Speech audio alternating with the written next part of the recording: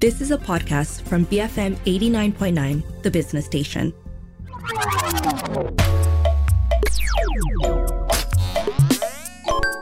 Hi, I'm Hanif Baharuddin and this is GG Well Played, BFM's video game show. We're going to react to the Game Awards that happened last week, and we're going to talk about the winners as well as some of the announcements made. Joining me to unpack the show as well as share his thoughts on the Game Awards and award ceremonies in general is Najman Maliki. Okay, yeah. So I think overall for me, Game Awards is a bit of a hit and miss. So I personally do check out the nominees and the winners every year or almost every year, and you know I've got my beefs and stuff like that. I kind of enjoyed it as an award show, but as an award itself, I don't think it really delivers for me.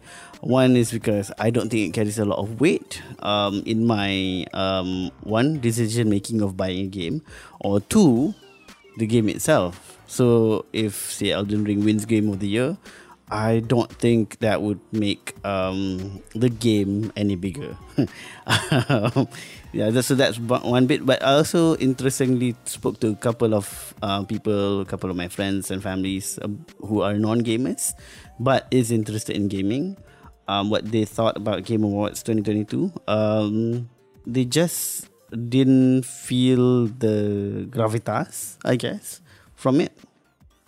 Even though Al Pacino was on it. But yeah, they just find it very... It's a very cute thing, if you will. Yeah, but that's about it. So yeah, that's what my thoughts are. Yeah, I think that's what quite interesting about the Game Awards show typically. I mean, if you ask people, right, I think it came at a time when I think people are beginning to question the relevance of award shows in general, and it came in an industry that is pretty quote unquote subjective to a certain extent, right? I mean, obviously fans will sort of like argue about which game deserves to be Game of the Year or deserves to win, best narrative and whatnot. But I think at the end of the day, the industry is big enough and it's varied enough that I think people know that it's supposed to be subjective, right? Of course, you're going to have hardcore fans arguing with each other and whatnot, online especially. But yeah, so I think especially the Game Awards specifically, the one organized by Jeff Keighley, I think by virtue of Jeff being someone that's pretty influential in the industry, he managed to make the event a bit more credible to an extent. I think the event has gained that status. The Game Awards have become prestigious on that front, but not necessarily the Game Awards show, if you know what I mean. Because I think the industry itself has diversified so much that I think while people do sort of like, attend the award show, watch the award show, sort of like pay attention to who are the winners, they know for a fact that, okay, it doesn't really, I guess, change the trajectory and the direction or the popularity of certain games. Maybe give exposure, like you said, to certain games, but not so much about, it doesn't really tip the scale of the industry that much compared to perhaps nominations and awards from publishers, perhaps, or your favorite YouTubers or influencers, right? I think but that's just how the industry works these days. I think because there is that segmentation, it's quite fragmented in that sense. So I think if you ask individuals out there, do they care about perhaps, the Game Awards awarding Game of the Year to Elden Ring this year? They might say, well, yes, but maybe they would pay more attention to perhaps their favorite YouTuber, Skill Up, ACG, whoever lah. Yeah. Rewarding Elden Ring as their Game of the Year, or even like if, let's say, for example, if ACG, I think it's a YouTuber that I think we both kind of watch and sort of respect as well, nominate or award Game of the Year to a game that's not Elden Ring, perhaps, we will be talking about it. Hey, did you see, ACG, he decided to give Game of the Year award to game Y rather than Elden Ring, say for example, right? So there is that, but at the end of the day, I think the show itself is pretty interesting. It has sort of like, I guess, brought itself to be one of the Game Awards show to pay attention to one way or another, right? And hence the reason why we are talking about it right now. And so let's just, I guess, one way or another gloss through some of the nominations and the winners. Game of the Year, not surprising, Elden Ring won Game of the Year. And I don't think, to a certain extent, I think the competition is I don't think it's that close. With God of War Ragnarok probably its closest competitor compared to the others. But I think, not to say that those other games are bad, it's just that I think we know based on the hype and the kind of conversations that we heard about Elden Ring, it's not a surprise that they ended up becoming a winner, and maybe to a certain extent a deserved winner, right? Yeah, there's also best game direction. Elden Ring won that as well. Best narrative, God of War Ragnarok. I've not finished the game yet, but I don't think that's a surprise. Nash, do you think that's a surprise? Best narrative, God of War Ragnarok. Yeah, art direction. I don't know whether this is a surprise, but Elden Ring also won that one. Score music, best score music. That one went to God of War Ragnarok. Audio design also went to God of War Ragnarok. In fact, you could argue that, apart from not winning the Game of the Year, God of War Ragnarok actually won pretty big that night, right? I think with a lot of they won a lot of awards. Best performance also went to Christopher Judge. He played Kratos in God of War Ragnarok. So there's one interesting category here, Games for Impact, and it's won by As Dusk Falls.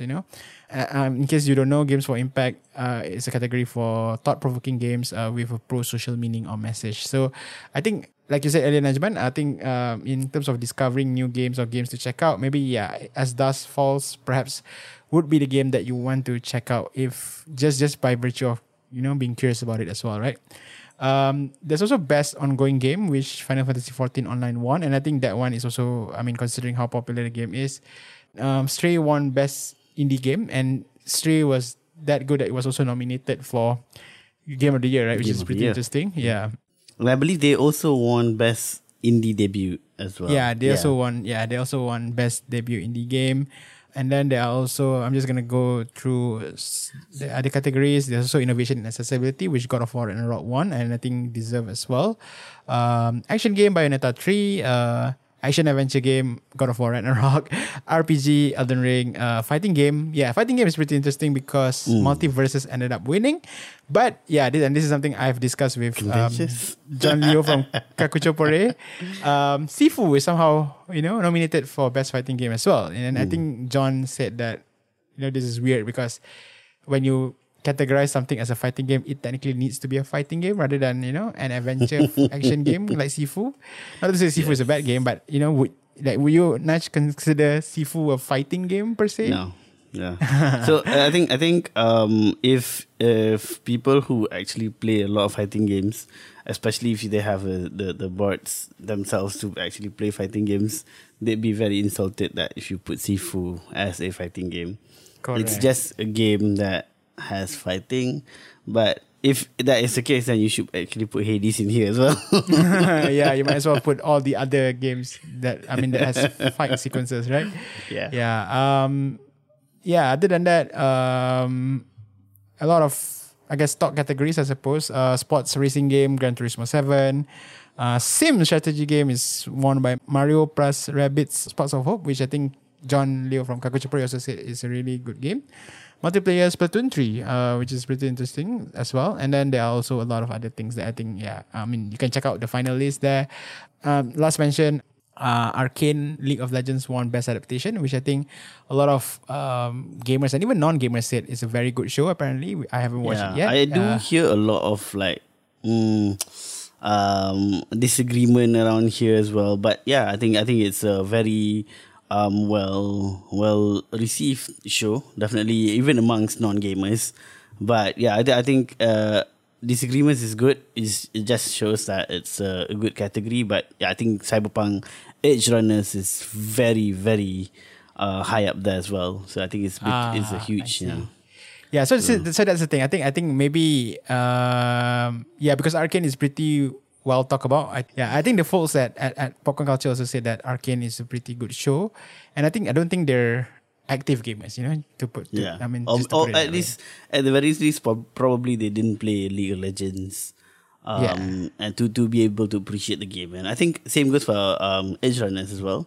I think you don't need to be able to. You don't need to play Cyberpunk 2077 to actually feel like Edge Runners is a great thing. And I think these two games, or the adaptation, really speaks volume as opposed to the handsome duo that is Uncharted. I don't even know why, that movie is nominated, but I guess that shows how some categories are quite they don't really have that many options if you think about it, right? All right. So yeah, I think we've touched a bit on the relevance of the Game Awards show, or any sort of like Game of the Year award show, right? Not just these specific the Game Awards, but I think at the end of the day, do you actually care about these award shows? And I'm not just referring to the Game Awards specifically, lah. No, actually, to be honest, in short, my answer would be no. But I think so. I'm trying to like look at this from the point of view of different awards as well. Say, for example, like if you can take Grammy or the Oscars and stuff. It's a good. I mean, it's a good place to start some fun banter with your friends and family about like, oh, should Horizon Forbidden West get any award, or maybe should we have another category for something else. I think that's the fun section, the fun side.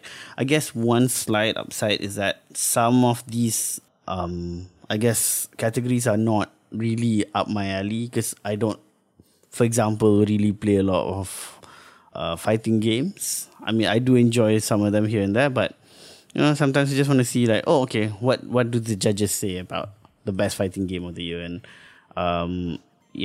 things like that. But again, because most of the winners are the games that I kind of expect, even though it's in my very far peripherals. It's like I do expect Multiverses to win, like obviously. But yeah, I mean, like, I guess it's kind of fun to see, but that's about it. I do feel like I want it to be a bigger impact on me and in general other gamers, but sadly it's not. Yeah.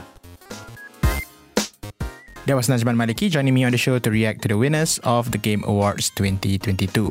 We're going to make way for some messages. After this, we're going to react to some of the announcements made during the event. Stay tuned. This is GG Well Played on BFM 89.9.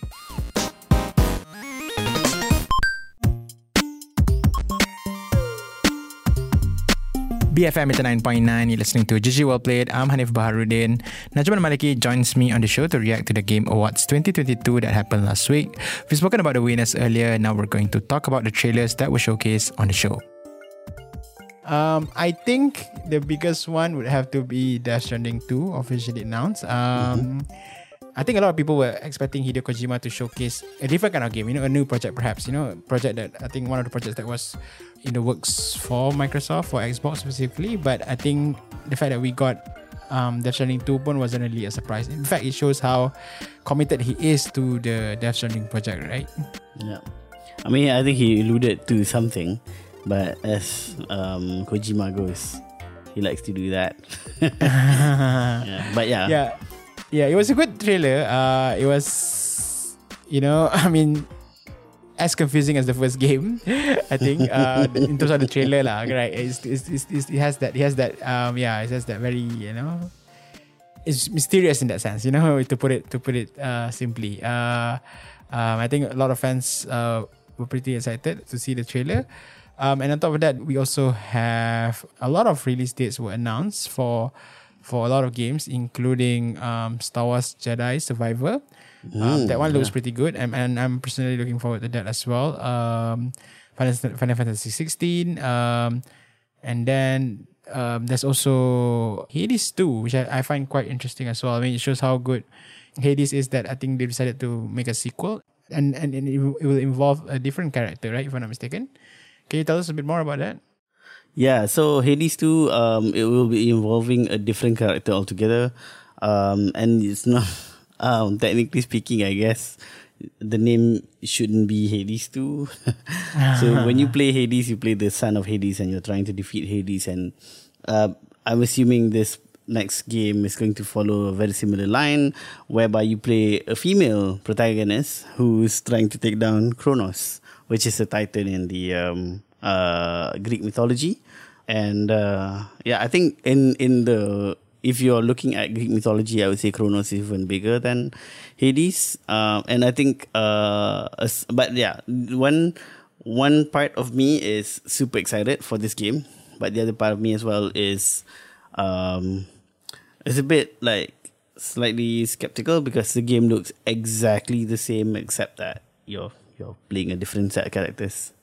Oh, okay, all right. That's a brave take, Che.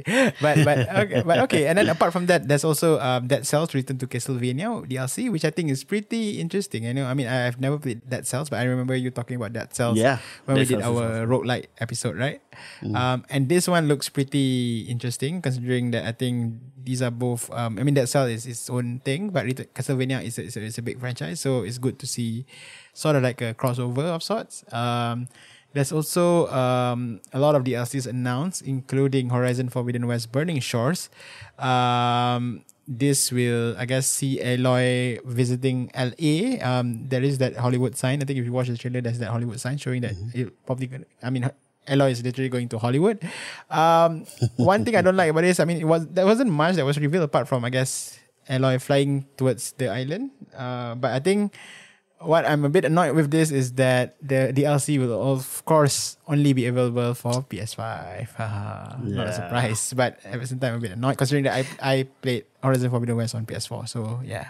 Yeah, I do find this very contentious because I also played the full game for Forbidden West on PS4. So, you kind of expect that a huge chunk of people is going to still be playing on PS4. But the other thing that I'm feeling very angry about as well is that you're doing this exclusives to actually a game that you honestly released on PS4 and you still don't have the availability of PS5. Like, exclusivity only comes, in my personal view, when availability is there. So if Hanif wants to like make the jump and is not sure about it, this is a great jump. But thing is, if Hanif wants to make the jump, he can't because there's no availability, right? So yeah, that's the thing that I still find very annoyed about. Yeah, the thing is, I'm super invested in the franchise that I might, this ironically might be the thing that will finally, force me to get a PS5 if I can get it. Which is kind of ironic because, I would expect a full game to actually be enticing me, but not a DLC. But I guess that's how things work here. Another DLC involves a game that I think I'm personally kind of excited by because we're finally going to get a proper expansion, and that's Cyberpunk 2077. Idris Elba will be joining the game. It's called Cyberpunk 2077 Phantom Liberty expansion. And yeah, not surprised to see another, I guess, famous actor joining the game, considering that we have Keanu Reeves in the game, right? This one, finally, obviously, Cyberpunk 2077's problems are well documented. It's just good to finally see them getting the act together and finally releasing a proper expansion. And again, I'm kind of excited for this as well, to be fair. I got a quick question though. Would Phantom Liberty be free for those of us who have actually gotten the game? I recall CDPR said that they are going to have free DLCs. I'm not sure whether this is one of them. Good question. I guess we have to double check that later. But I think, that's a question worth asking. Some would argue that, considering the trouble that they put a lot of gamers through, maybe it should be free. But I don't think so. We have to double check that. Idris Elba is not free, so to be fair, right? Other than that, there's also From Software revealing Armored Core 6 Fires of Rubicon. I think, I'm surprised that the franchise is still ongoing, but who don't want to play robots fighting against other robots, exactly. Right? Another thing that that's good to see is Suicide Squad, Kill the Justice League. They had a trailer that paid respect to the late Kevin Conroy, who recently passed away, and they have also confirmed that he will be the voice of Batman in that game as well. I guess perhaps maybe his final project. Maybe, who knows? But yeah, it's interesting to see that Batman will naturally be part of that game, right? Yeah. I do have a couple of mentions that I want to throw out there as well. Obviously, I'm a huge Diablo fan, so Diablo 4 is getting a release date. It's awesome. Yeah. So finally, June 2023, after waiting for 200 years, it's going to come out. Do you think they have that? Do you think that's a good timing? June? Yeah. For next year? I think I would. Okay. I like June releases because June is usually a slower date for game releases in general. Usually you see anything towards the later end of the year or the earlier parts of the year. So June is quite good, I feel.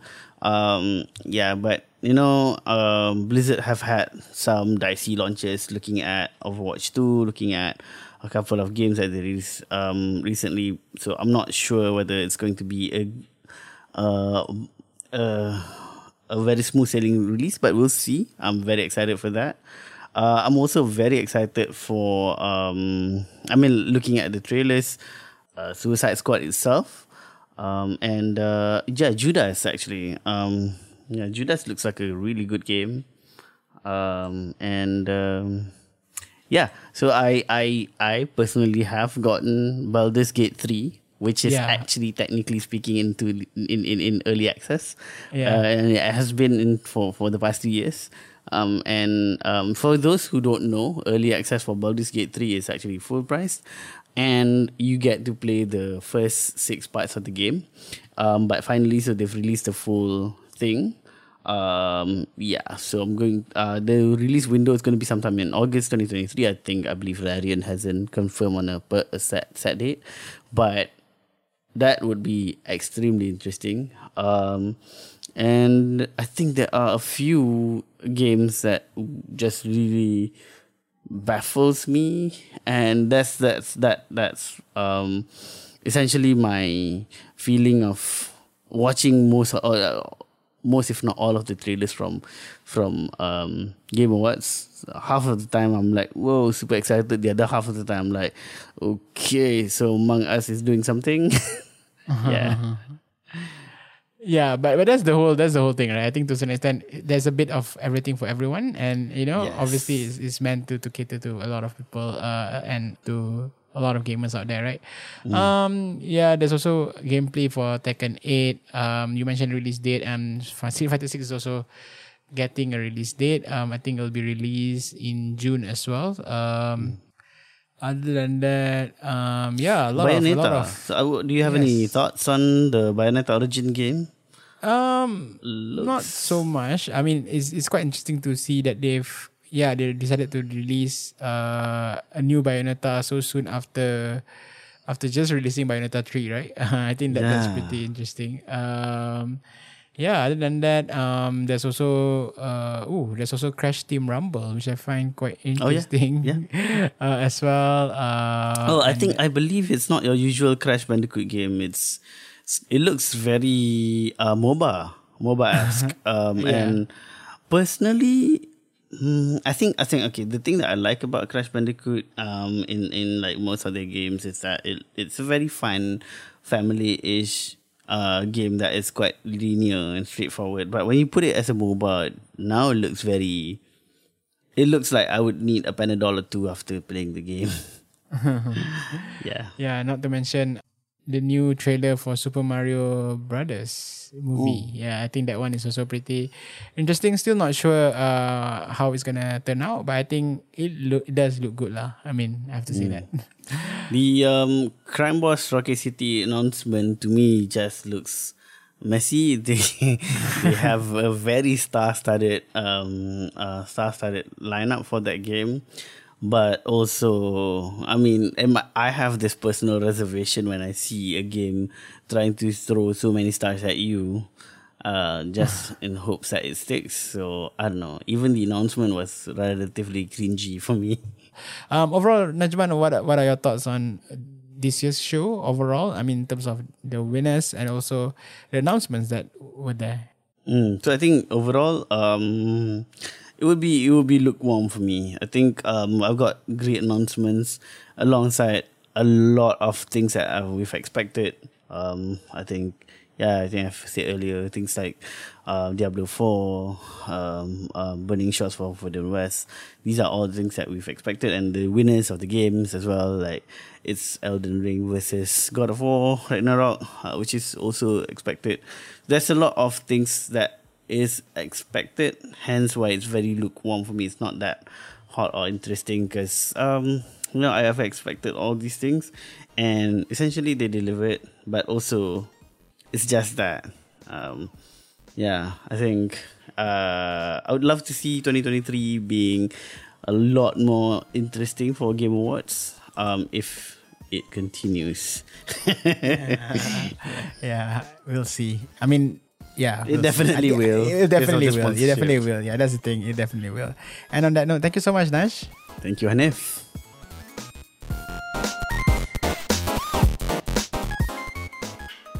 You're tuned into GG Well Played, and Najman Malaki joined me on the show to react to the Game Awards that happened last week. If you'd like to listen to this episode again, look for the podcast on bfm.my, our app available on the Apple App Store or Google Play. You can also find our podcast on Spotify. Do share your thoughts on the games that you play via our email, ggwp@bfm.my. Don't forget to also follow the station on Twitter @BFM Radio. My name is Hanif Baharuddin. Thanks for joining us. Game on, and please take care. This has been GG Well Played. You have been listening to a podcast from BFM 89.9, the business station. For more stories of the same kind, download the BFM app.